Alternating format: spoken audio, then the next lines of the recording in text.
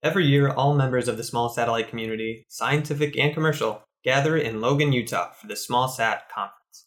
This year's theme was Small Satellites, Big Data. Specs alum and founder Anthony Hennig attended the conference and is with us today to discuss his experience and the news items that have come out of SmallSat 2017. This time on SpecsCast.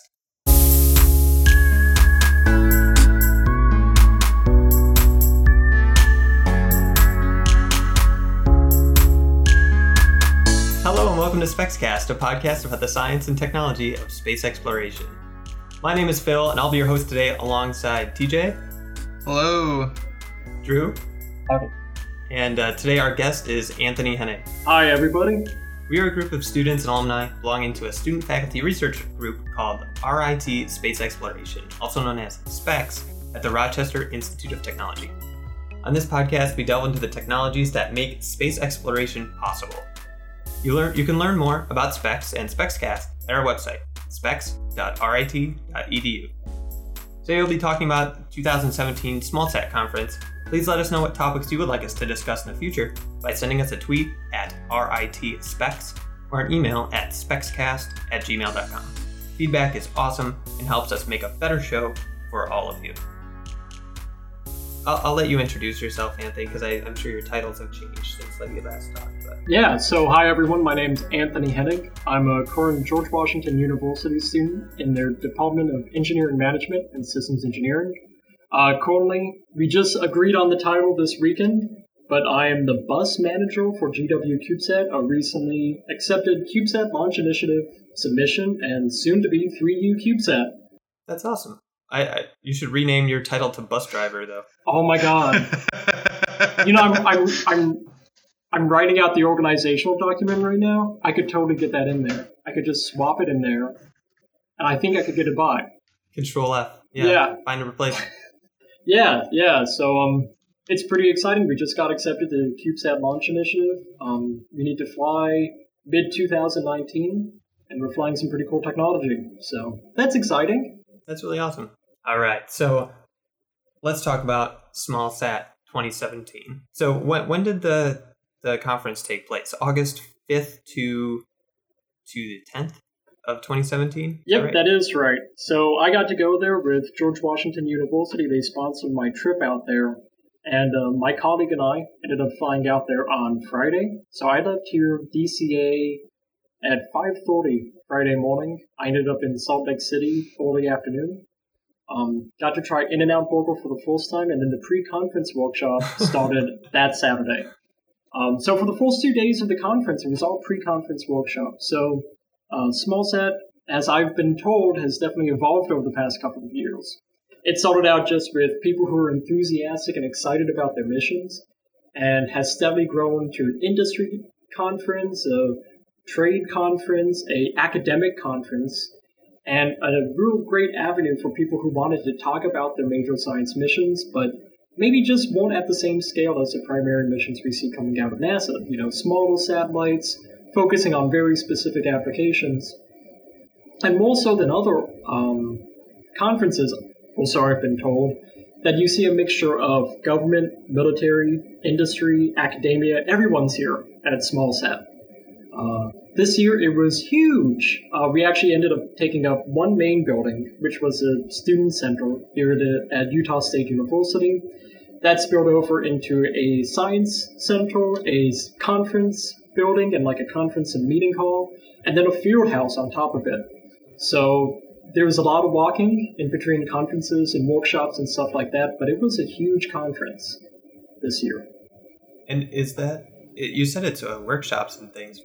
What's the main objective when people go? Do they go to share their ideas, or to learn, or to network, or what's the main draw for attending the SmallSat? I think there's a ton of different reasons to go. So my colleague and I with the George Washington CubeSat, we ended up going there to, talk to industry partners and get some information that we couldn't get in person. Right now in my computer, I have a USB drive that we got from one of the vendors there, and it's got all their spec sheets and everything, stuff that we would have to either scrounge online or reach out to your customer sales representative. And it was really good for us to go there to talk to other universities and organizations, see how they solved some of the problems that we're starting to deal with. So it was really, really beneficial for that, to share ideas and share solutions to complex problems. There was also a huge industry presence there this year that was talking about, hey, we have this great component that we want to sell. We are joining forces with this other company to provide a new ADCS system. And so you could walk anywhere. I think if you wanted to, you could essentially build a CubeSat at the conference with all the vendors present. In some cases, NASA's Goddard Space Flight Center did a really, really amazing job. They totally hooked us on a piece of flight software and everything, and it was like, this is exactly what we need. So we wouldn't have easily figured out about that unless we had gone to SmallSat, and they had run workshops and meetings and presentations about some of their open source flight software, simulation software, validation software, and so it gave them a chance as a kind of a research partner to show off what they've been doing. And then finally, I think one of the biggest things is it's a great way for student groups to show off what they're doing too. In this case, most of the pre-workshop conference and everything was actually students or members of foreign space agencies or space agencies here within the US talking about the cool stuff that they've been doing, or showing people that, hey, we've managed to fit this gigantic telescope within this small frame. One of the most, I guess, abundant speakers at the conference was Planet, which was formerly known as Planet Labs. And they had really gone to SmallSat to discuss how do they handle triage, how do they handle turning on 80 satellites at one time, like they just launched in the PSLV C-47 launch back in February. And so they were actually giving away, like, this is how we handle CubeSats, this is how we automate things, this is how we manage all the different problems that are coming up with them, or we choose to turn them on or turn them off or organize and schedule them. So a great avenue and a great place to share ideas in a beautiful part of the country. I'd never been out there. And, if you needed information, you could walk up to someone and ask, and they would help out. So it was pretty fun. Yeah. We talked about the SmallSat Conference 2016. Our other host, Augie, actually went there too. So this is 2 years in a row where we've been able to talk to someone who is actually at the conference. But he said the same thing. It seems like the SmallSat community is really tight-knit and open. Like everybody's, doing their own thing, but sharing what they can to help everybody else along. And it's really inspiring to see that camaraderie, especially when younger people like members of the academia are just getting their start in spaceflight, and it's bringing all this cost down. So these people are, able to do really cool stuff that would have been limiting. Just in terms of the logistics of this event, was it primarily foods that were set up where you could go and talk to these representatives from the different companies or different schools? Or was it, were there keynote speakers? Was there anything like that going on, or what was the logistics of how the event was set up? So I'm double-checking the name on the keynote speaker. It was Mr. Robert Cardillo, the director of the National Geospatial Intelligence Agency, and it definitely set the theme for the event. When it comes to the workshops were always happening on the primary stage. Students were typically out in the field house showing what they were doing, either with a postal presentation or with an actual small booth. Industry partners were placed all over, primarily in the field house. Like, the field house felt like a bazaar, right? They had people from the ESA, from Arianespace. You could just go around, and they had demo pieces. And it definitely felt like if you tried hard enough, you could go to every vendor and take a piece of hardware. And by the end of the conference, you could definitely have something working, which was kind of neat. Sounds cool. Yeah, it was really cool. So throughout the whole place, it was completely packed with vendors showing off what they have or providing some opportunities and services, students in the field house. In the main building, the student center and everything, you saw a mix of government, academia, key sponsors, and international sponsors, and that event space. And I would say consistently over the course of the 7 days of the conference, that event space was packed. They always had presenters speaking. Every so often there was a 45-minute break for either the famous Aggie ice cream, or snacks, or coffee, or something. No, seriously. SmallSat is worth the ice cream alone. Like, it's delicious. No, and I thought everyone was goofing around. They have a picture, and I don't know how we can communicate this over the airwaves and everything. But, like, this is one of the major pictures and everything. It's just a man enjoying ice cream. He's so happy. And let me tell you, that ice cream is amazing. It's, like, made on campus and everything, but, like, this is Aggie. And that's like a quarter of the page. It's It's just this picture of this man. He looks like an engineer. He's got the ice cream in his hand, and he's just pure, utter joy from this ice cream. What would happen is, like, I might have done this once or twice, but I'd be sitting in the main exhibit hall, and I'm like, oh, and I'm looking through my notes, and it's like, oh, they say, like, oh, Monday ice cream social in the field house, and I'm like, I should probably go. Like, it could be, and I was like, I should probably go and get some ice cream right now. But for real, though, it's really good ice cream.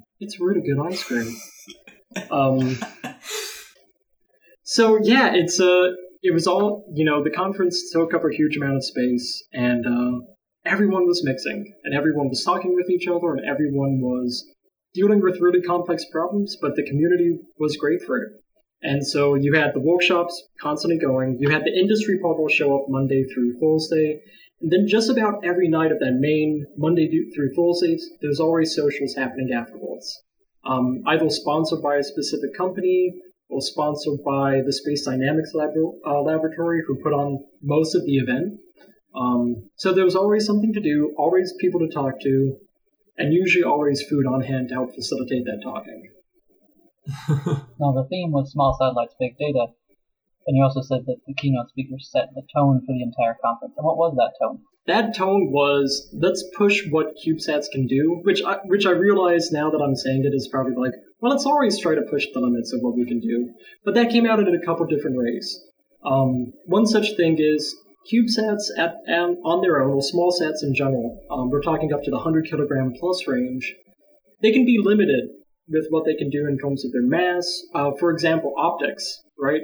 You need to sometimes extend out for optics and everything.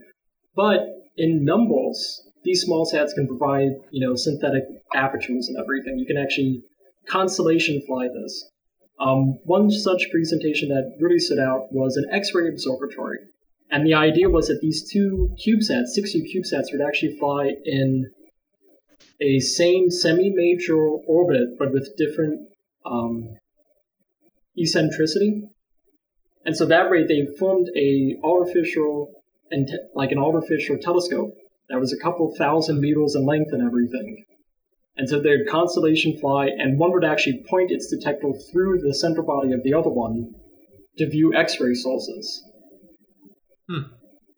And so you saw a huge discussion about, like, let's actually change what we're using CubeSats for, or now that we're getting smaller and smaller with our technologies, let's try to see, is a CubeSat just a CubeSat by itself, or can a swarm of CubeSats really provide a lot of data? So that was one of the big things, the constellation and formation flying.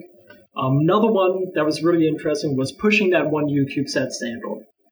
So we saw a great presentation from the Friendly Space ISIS, the Innovative Solutions in Space. Yes. Friendly Space ISIS. That's how they introduce themselves. Like, they had a booth, and they're like, hi, we're friendly and everything. They introduced all their keynote speakers and everything. Hi, we're the friendly one. And they were joking, but they were saying, we have a lot of CubeSats that don't fit this standard, but they fit this kind of archetype of complexity. That was one of the big discussions, is that there's something about this scale that makes problems solvable, which is of interest to me as a student. But that was a big thing. It was like, okay, so 1Us, people kind of use them. Most people use 3Us. A lot of people are using 6Us. We're seeing the 12Us. They made a joke about a Borg cube being a 2.7 gigaunit cube. They said, look at that. I mean, when you get to the giga units, you can do planetary domination. So they're exploring this. One of the ones that I was really fascinated with was coming out of Wallop's flight facility.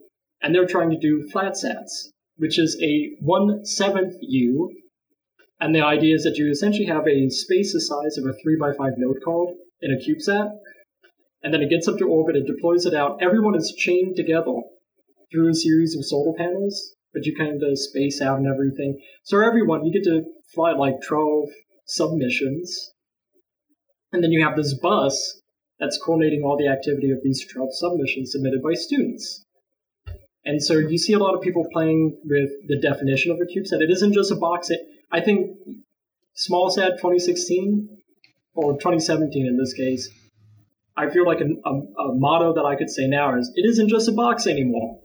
Because you saw a lot of interesting architecturals, a lot of interesting system designs, and trying to push those limits to get big data.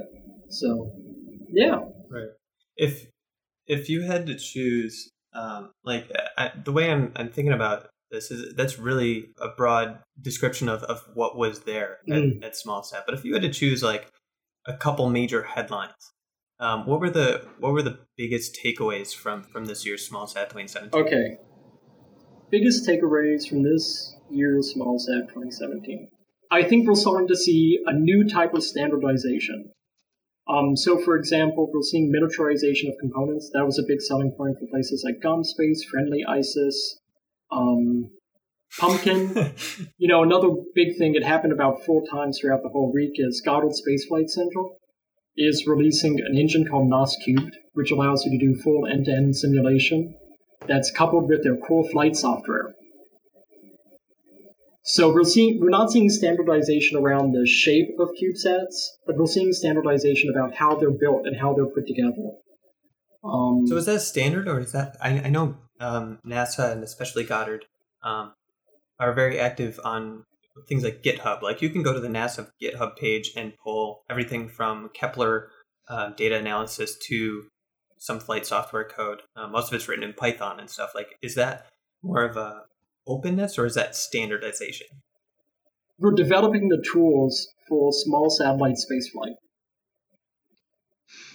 Phrase popular in the software is like bootstrapping, like developing these tools that let you bootstrap a satellite mission or a science mission without having to go through the very basic like building block steps. You can jump to that next step because all that groundwork has already been laid. It doesn't feel like bootstrapping though. It isn't like, hey, well, you can buy a CubeSat bus, even though that's a major thing at SmallSat. Like everyone's like, we have a 6U bus, we have a 3U bus you can buy. That was a major advertising point. I would say some of the major developments that I saw in terms of defining what a SmallSat is or defining how to use those SmallSats came out of, hey, we figured out how to deal with this processor. We figured out how to deal with this. We have adapted the mechanisms that NASA uses for like radiation tolerance. And it's getting to the point where the problems have become defined enough that there are tools on hand. Everyone isn't creating custom bolts anymore. This is how maybe I would describe it. We don't have custom bolts for every single application now. We have an Allen head. We have like an Allen button head, socket screw. We have a regular hex head. We have these regular components. I think that's a better word. There's a regularity coming to SmallSats, right? We're using the same kind of components over and over again. We're seeing what kind of components might crop up. We are figuring out good schemes to solving the problems. The problems aren't easier, but they're better understood, if you can get what I'm saying. And so a lot of people are talking about, hey, we've solved these basic set of problems. Here's how we did it. Hopefully this won't tie you up again. It's kind of like when someone teaches you how to do the derivative of something being divided, right? Low, d high, minus high, d low, draw a line and square from below. That's what's happening. Everyone's having these same kind of problems, but we're figuring out quick tools to say, okay, we can solve this problem quickly and easily, or we can talk to someone to solve this problem that we have. Not everyone's sharing the same kind of stuff. And that's something that I think is really cool about CubeSats right now, is that you could go to vendors here at SmallSat and get a computer with this architecture. You could get a flight computer with this architecture. There is still a ton of variety. Mm-hmm. And with that, there is necessary tools for each kind of variety that you could encounter. So it sounds like the innovation is starting to mature. Yeah, but it's not slowing down. That's the cool thing that I think is what I'm seeing, is that there's innovation in every pathway that people are going down. Right? It isn't like typically where you have a dominant design that comes out. The dominant design is the shape of the vehicle. Right? But the dominant design hasn't been how you feel that vehicle. If you get what I'm saying. It's every pathway is proving to be successful. And people are jumping in on that. I think we're seeing a massive boom. I mean, they were talking about how the whole thing used to just be in one building, and now they're in 2, 3 buildings. They've had to up all their catering and everything because of it. And you couldn't walk a few feet without seeing like a booth for something cool. They had a whole room dedicated just to the Japanese Ministry of Economy, which was crazy. They had rooms upon rooms upon rooms of, hey, you want to do something with a SmallSat? I've got something for you that would probably work with your choices that you've already made. So that was really cool. Wow, so there were like payload ideas too, like actual payload vendors? There were some payload vendors. Last year, Augie mentioned seeing FedEx there because people had a problem shipping their CubeSats to the launch site. Yeah, I've got a FedEx bag right now. You know, they have people who are just like, hey, there's this thing called Globalstar, which is a communication networks in high Earth orbit. They're like, we'll sell you time on the Globalstar network. There were companies who just sold reaction wheels, nothing else. There was, I think it was Mitsubishi. And I just seen like Mitsubishi there. I'm like, why is that here? Okay. And they just have gigantic reaction wheels. You had people who just sold solar cells. Let's see. Okay, this brings me to another conversation point that I wanted to bring up. And that's like, we talked about the major shifts that we've seen, but like, what are some upcoming developments that you're seeing, like, just get to that point where, you know, that's going to be the next big thing, or everybody's kind of getting behind? Propulsion. So propulsion at the CubeSat scale, and not you know, I think one of the biggest. You mean like orbit changing, or like if you want to, you know, go cislunar, like what scale here? Really? I would say I saw a presentation that was propulsion at the 1U scale. That was full 3 degrees of rotation plus station keeping, which is similar to what we're doing with George Washington. But I think, you know, they had 3 or 4 major sections just about propulsion. And Planet even brought it up in that they use differential drag. They actually rotate their CubeSats to help spread them out. Right. We saw thruster designs that use molten gallium. We saw electrospray thrusters. We saw resistojets. One of the big ones was talking about Cornell and how they're using electrolysis and breaking down water into hydrogen and oxygen and recombining it and using that to fly. It felt like every 3 or 4 presentations, or every 3 or 4 15 minutes, they were talking about, hey, well, we're going to use this propulsion system on our CubeSat, and we're going to fly with it. One of the big things that we saw was about 3 or 4 major presentations from people flying on EM1.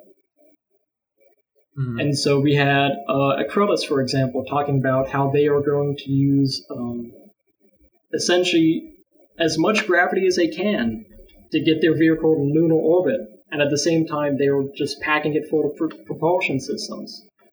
We saw a lot of deployables. I would say, like, every time you looked at kind of more mature CubeSat presentation, it didn't look like a CubeSat. Like, I don't think I saw many boxy rectangles. They had the aerospace. What do you mean? So, for example, I think it was the Aerospace Corporation. I'm going to have to look around. But they were primarily talking about reflector rays.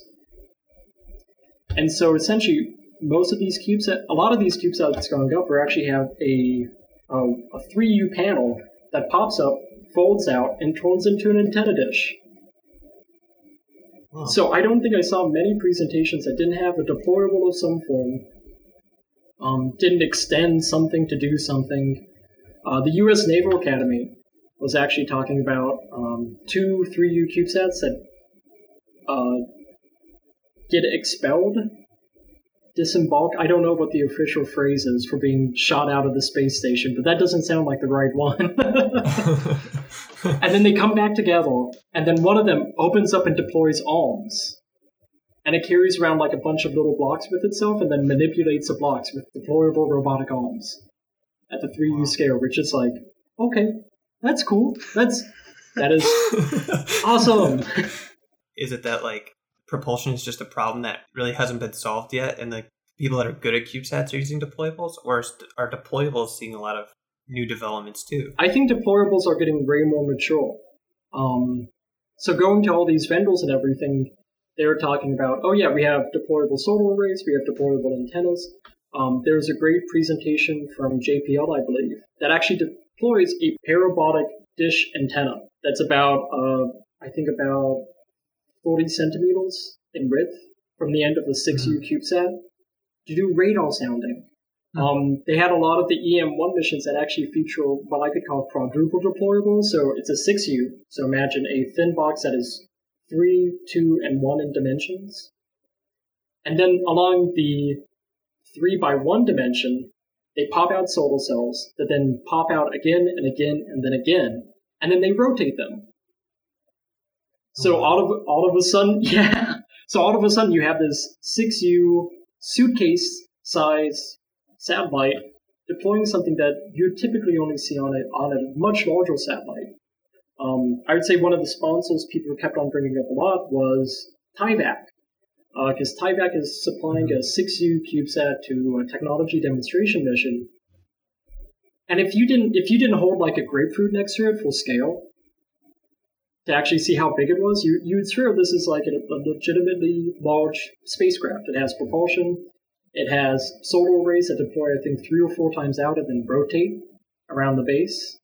But no, it's... Do you remember which mission this was? It's I think the Pathfinder technology demonstrator. Tyvak is a company, I've heard of this name before. You can go and contract out someone building a small set for you, right? Like Tyvak will supply a bus, for example. That's what they specialize in, right? Yep. And let me send an image to you guys right now, and we can all ogle at it.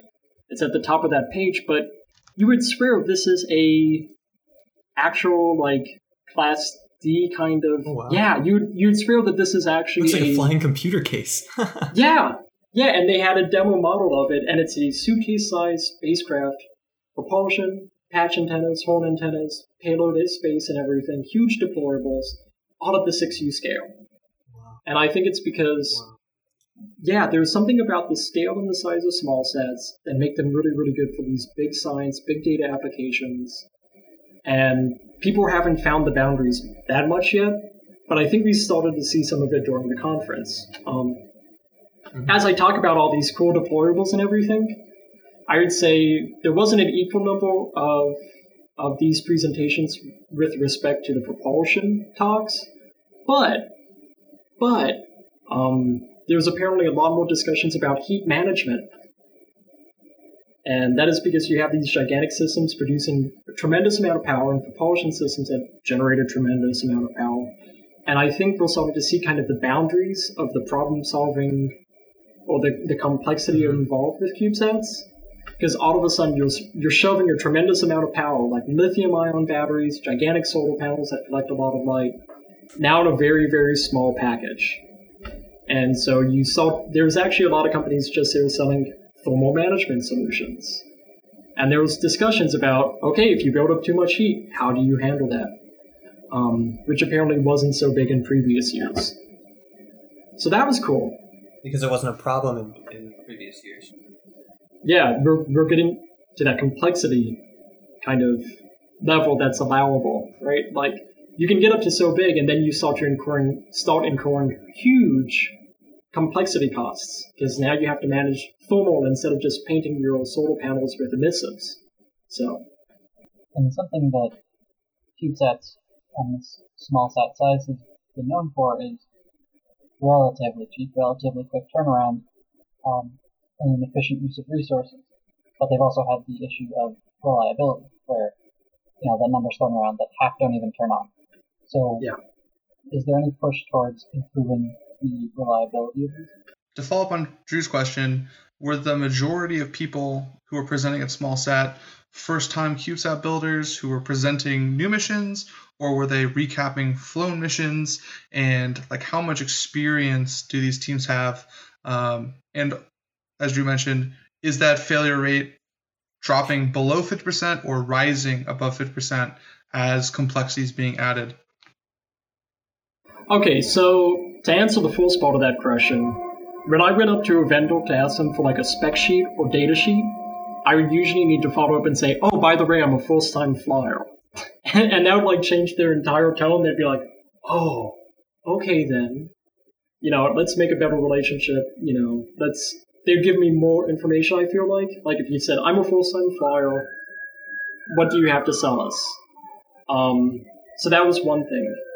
A lot of the presentations were primarily from really mature programs. So one of the most interesting ones was talking about the JAXA mission on EM1, because they were talking about their lunar moonshot, or their moonshot mission and trajectory flying mission for Acrellis, and it wasn't their first time doing it. This was their 8th CubeSat, for example.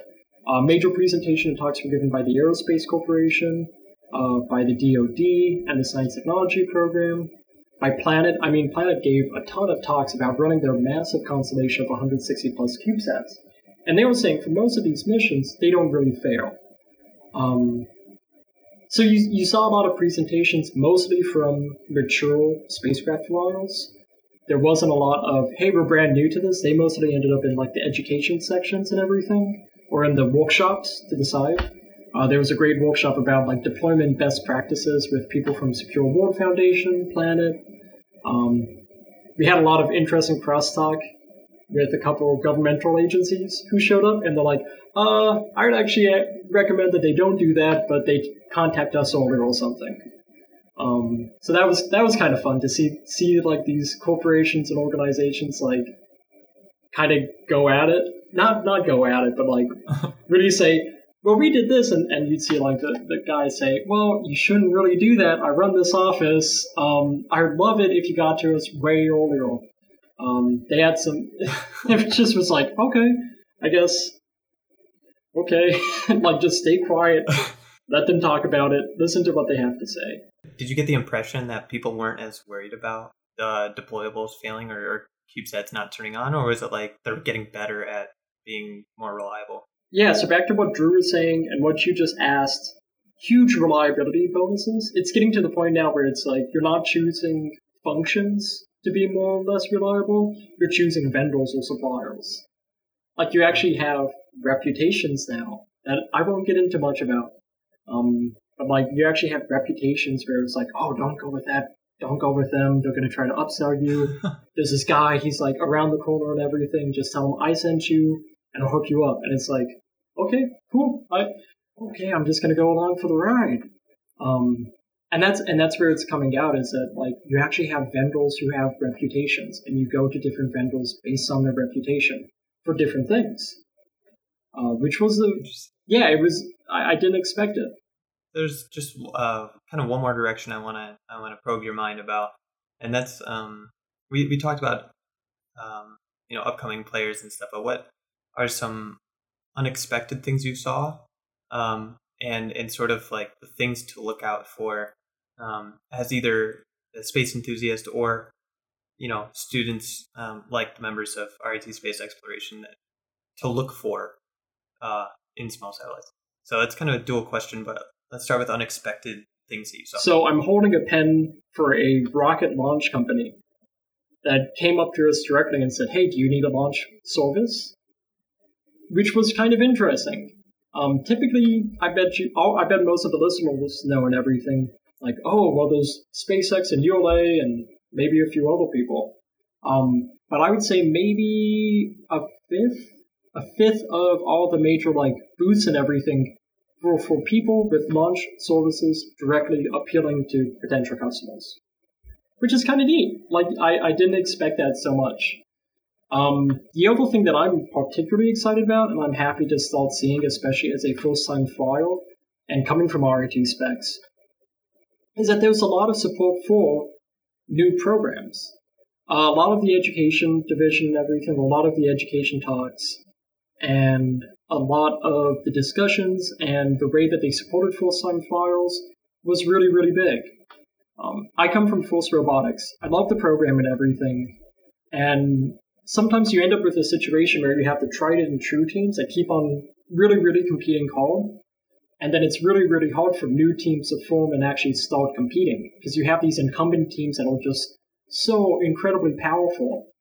But I think the management of things like the ELENA program, which I am a part of, and the management of a lot of these technology development offices, especially with the governments of the countries who showed up, they're saying, whoa, we can actually support a lot of people through CubeSats. We can do flat sats for newer organizations. They even had a lot of groups who were talking about, we do high altitude balloons. There was a great group from the University of Cincinnati, if I remember correctly, CubeCats. And they were at SmallSat conference. They said, we don't have a CubeSat yet, but we do have high altitude balloons.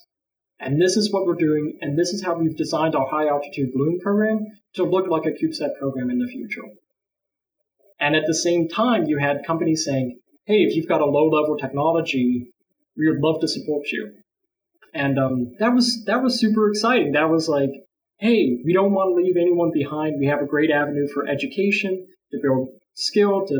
For a lot of companies, we were approached by companies saying, hey, we've heard you have a propulsion system. Do you have a vendor yet? And it just was like, oh, this is a thing we have to do now. We have to think about intellectual property when you develop things for CubeSats. And it was fascinating. So big things to watch out for? That was the second part of the question?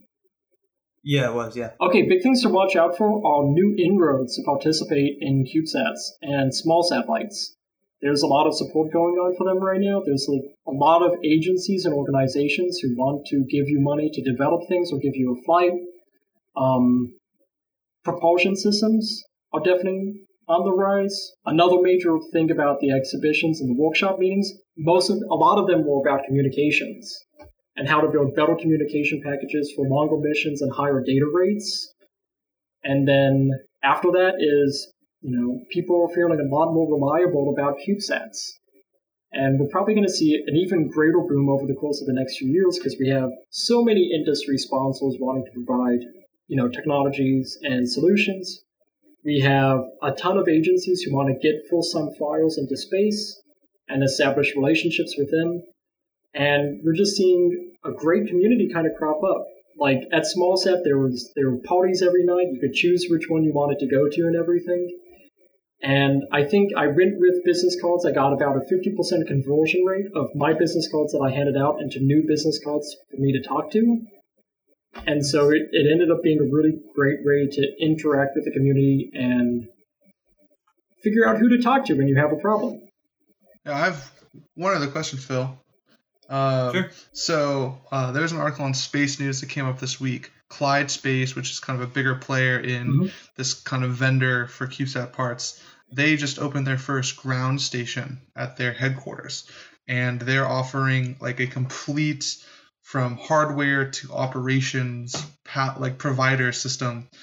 Do you see that becoming more popular, or do you see individual groups not only handling the science mission, but the bus and operations with their own ground station and things like that? Okay, so one of the big things that I saw, this was with GomSpace, this was with ISIS, with Friendly Space ISIS, this was with Pumpkin, this was with TIVAC, with a lot of different companies. They're offering these 6U CubeSat buses. Blue Canyon Technologies is another one. We actually looked at that for a second. We're like, great, this is a 3U bus that we can just get off the shelf. What?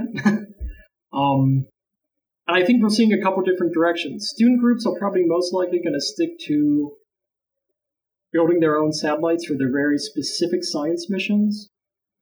But the number of pre-made bus flyers and brochures and pamphlets I ended up with was pretty substantial. It was like, okay, there were maybe 20-some different vendors for fully made CubeSat buses here.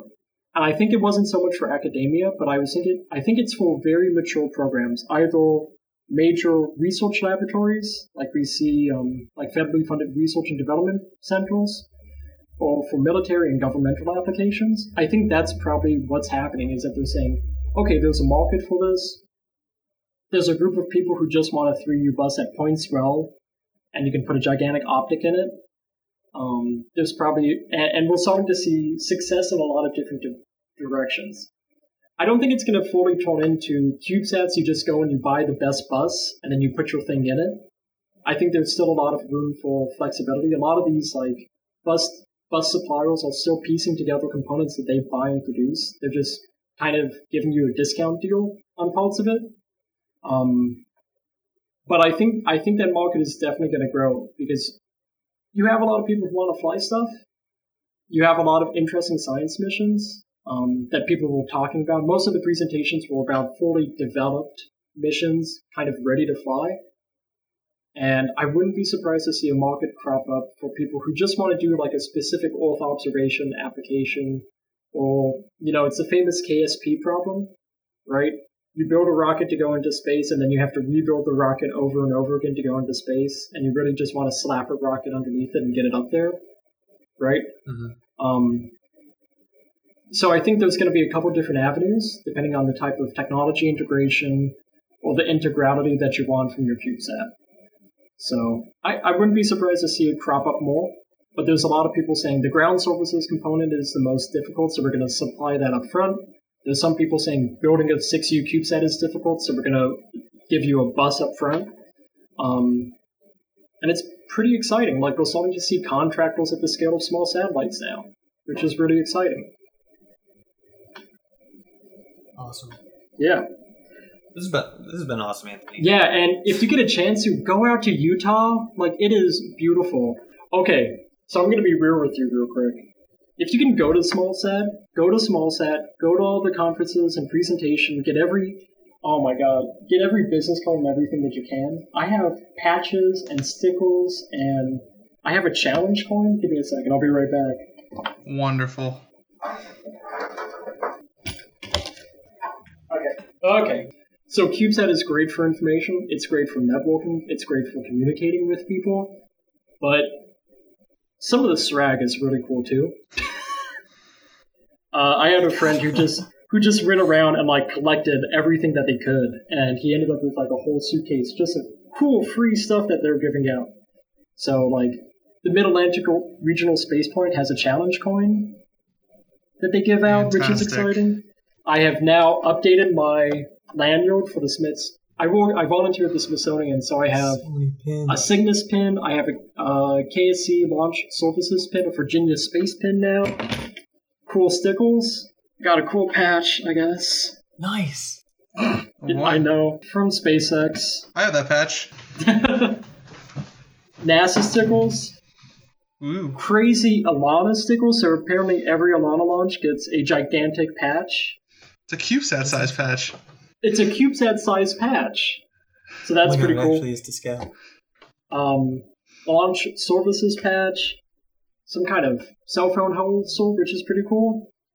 Lights, pins. I got a USB hub. This came... Oh, they also gave us a duffel bag, which was pretty cool. What? Yeah, to take home all your swag. Thank you to the George Washington University for sponsoring my trip. Also, student tickets are pretty cheap. Yeah, they're not bad. Give me a sec. I need to get you this duffel bag because it is sweet. I'm a sucker for patches. I love patches. Holy crap! Premium quality, dude. Wow. This is a beautiful duffel bag. And I've got so many. I got so many removable for flight tags. And I got even more on this side too. It's absolutely not. Oh, there they are. It's huge. I even got a cool book that tells you not how to ruin space, which is exciting. Handbook for new actors in Yeah, space. this was at our deployment best practices, and it's from the Secure World Foundation. There's a free PDF online, so you don't need to go and pirate it or anything, which is great. But they go through and they're like, okay, well, there's an insurance requirement. Don't forget the insurance requirement. And they go through and they're like, oh, there's this group called Space Traffic Management. Or there's a JPSOC, which is the Joint Special Operations Command. And you need to call them up every once in a while and tell them that you have a satellite in space, and they'll track it for you. I got introduced to a lot of things that I didn't even think about, which is a good thing as somebody working on a CubeSat. And I also got kind of introduced to all these really cool things, like if you have a satellite that's about to collide with another satellite, they'll send you a text message and give you like an update. They'll be like, hey, your spacecraft is getting within the safety region for another vehicle. Can you do anything about it? And it's like, okay. And they'll like put you in contact with the other satellite and you have a telecom. And if your one vehicle has propulsive maneuvering, you can negotiate who fires their thrusters in what direction. Which I didn't even realize was a thing. I thought it was like the wired rest. And it was like, well, there ain't room in this orbit envelope for the two of us. And it was fascinating. It was like, oh yeah, you can negotiate with them and talk to them and send an email. You can get a Facebook chat started and move your satellites around, which is like, oh, okay, cool. This is great to know about. Okay, quick question. So if I'm thinking about the listeners that are going to be tuning into this podcast, and some of them might be students involved in programs like RIT space exploration and stuff. That's great. There's a student discount and whatever. But going to SmallSat as an enthusiast or an individual, is that something you saw? Like, is that a thing, or is it mainly for players who work in it or study it? I think it's primarily for people who want to talk about the cool things they're doing or want to enable other people to do cool things. Going to it as an enthusiast, I would recommend it. I would recommend, it might be good to do that, but it is definitely favored to people who have a problem working towards a solution. I think that's the best way I can describe it. NASA has a huge exhibit set up and everything. You have all these different vendors with exhibits set up. You have students with their exhibits set up. And I think that's really exciting. But, it's definitely focused on selling space products, connecting people to their space-based needs, or making sure that everyone uses space responsibly. So, yeah, I would. Yeah, it's a good experience. If not, you should head out to that area of Utah anyways. It's beautiful out there. I've never been out there before, so. Awesome. I don't have anything else to say about SmallSat. I think this is a really awesome discussion, and we covered a lot. So, yeah, thanks a lot, Anthony. Plates for people to follow your project if that's a thing, or not yet. We're working on that right now. But yeah, there should be some exciting stuff coming out. I don't think I can discuss it much right now because we're still working out and negotiating with a few potential partners and sponsors and everything. But you got onto Gunter's space page already, though. Yeah, we are. Did you really? We ended up on Gunter's space page. We have a bunch of students from the Space Policy Institute helping out. They are making a CubeSat how-to guide, so you don't go to jail, which is super cool. That's useful. And they came up to us and they're like, yeah, we're surprised you don't have anything online about the mission yet, but you do have a Gunter space page. And it's like, when did he figure out about it? Oh, man. And maybe my favorite, and I feel terrible about this story too, is like when you go to CubeSat conference, there was a lot of like noticeable people. Jeff Faust was there. Like I pointed it out to some of the students saying, hey, that's Jeff Faust. He's in our area. He writes about space. Just keep that in mind. Like, he's pretty local. And they're like, oh, okay, so don't do anything stupid. It's like, yes, don't do anything stupid. I don't know if you guys are familiar with ham radio. I don't know if you're big into like communicating over the ham radio waves and improving the art of radio communication. But I ended up talking to this guy, and that we had traveled with and everything. Very, very small. I knew he was really into the ham radio scene. I had my colleague who's like, yeah, this guy can design equipment off the top of his head and everything. Like, he can design radio antennas and space-based equipment just like that. And I was talking to him about our high-altitude balloon launch. Have you told this story on the podcast at all, or the first one? No. You haven't told the story on the podcast yet? I don't know what story you're referring to. The fact that we underinflated a high-altitude balloon and it almost went into the Atlantic Ocean? I don't think we have, but okay, man. Yeah, that story. Yeah, so maybe, do you want to edit in a story? Like, do a little, like... No, just tell it. Go. Okay, so Fool's awesome. high-altitude balloon mission for RIT Specs, we underinflated the balloon. And so it ended up rising for a very, very long time. Mind you, these balloons pop when the internal pressure is way greater than the external pressure, and it causes it to rip. So we underinflated, which means for the time for it to get to the right pressure took a long time. So that means it rose, not very quickly, but slowly. And eventually it hit the Gulf Stream and everything. I guess it was not the Gulf Stream, the jet stream. The jet stream. Yeah, and it ended up flying all the way to Sebago Lake from RIT, which was, what, about 500 miles, I think? Or... Yeah. Something like that. Yeah, we said, has anyone beaten the speed record yet for a little styrofoam box? 135 miles per hour? Fastest club on Nah, hey, we need to make a trophy. I'll send it to you guys.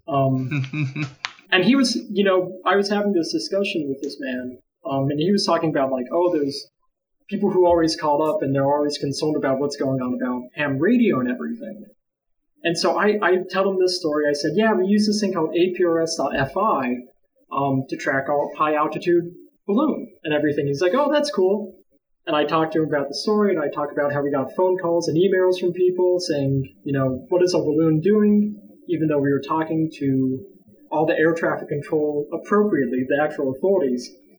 Oh, yeah, they were very mad at us. Yeah. Well, I'd said, yeah, we use this thing called APRS.FI to the guy who invented APRS. And, like, afterwards, we were like, oh, man, we were going out to a dinner party, and we were like, so, yeah, where is this guy, Bob Berninga, who we were there with? And they're like, oh, he's at some kind of black tie event. And we were like, oh, okay, then, because this was a luau, and he's at a black tie event or some major gala. And we look up this email about where he is, and it includes a description. It says, like, the Utah area ham radio is hosting an event for Bob Berninga, the inventor of APRS. And I'm just like, oh no. I just said, we use this thing called APRS. He knows about it, because he made it. I'm just like, I hope,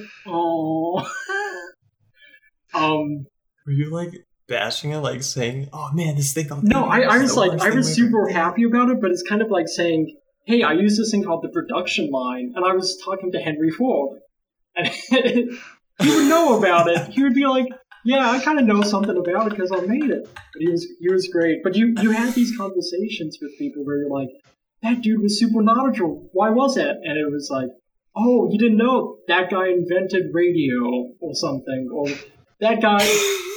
They had the guy who invented the CubeSat standard, and I'm just like, oh man, I'm glad I didn't talk to him, because I probably would have said, yeah, we use this thing called CubeSats, and he'd be like, yeah, I know about it. But, there was just a great community of incredibly intelligent and capable people there who are excited and passionate about getting others to succeed or making the thing that they invented better, which is super cool.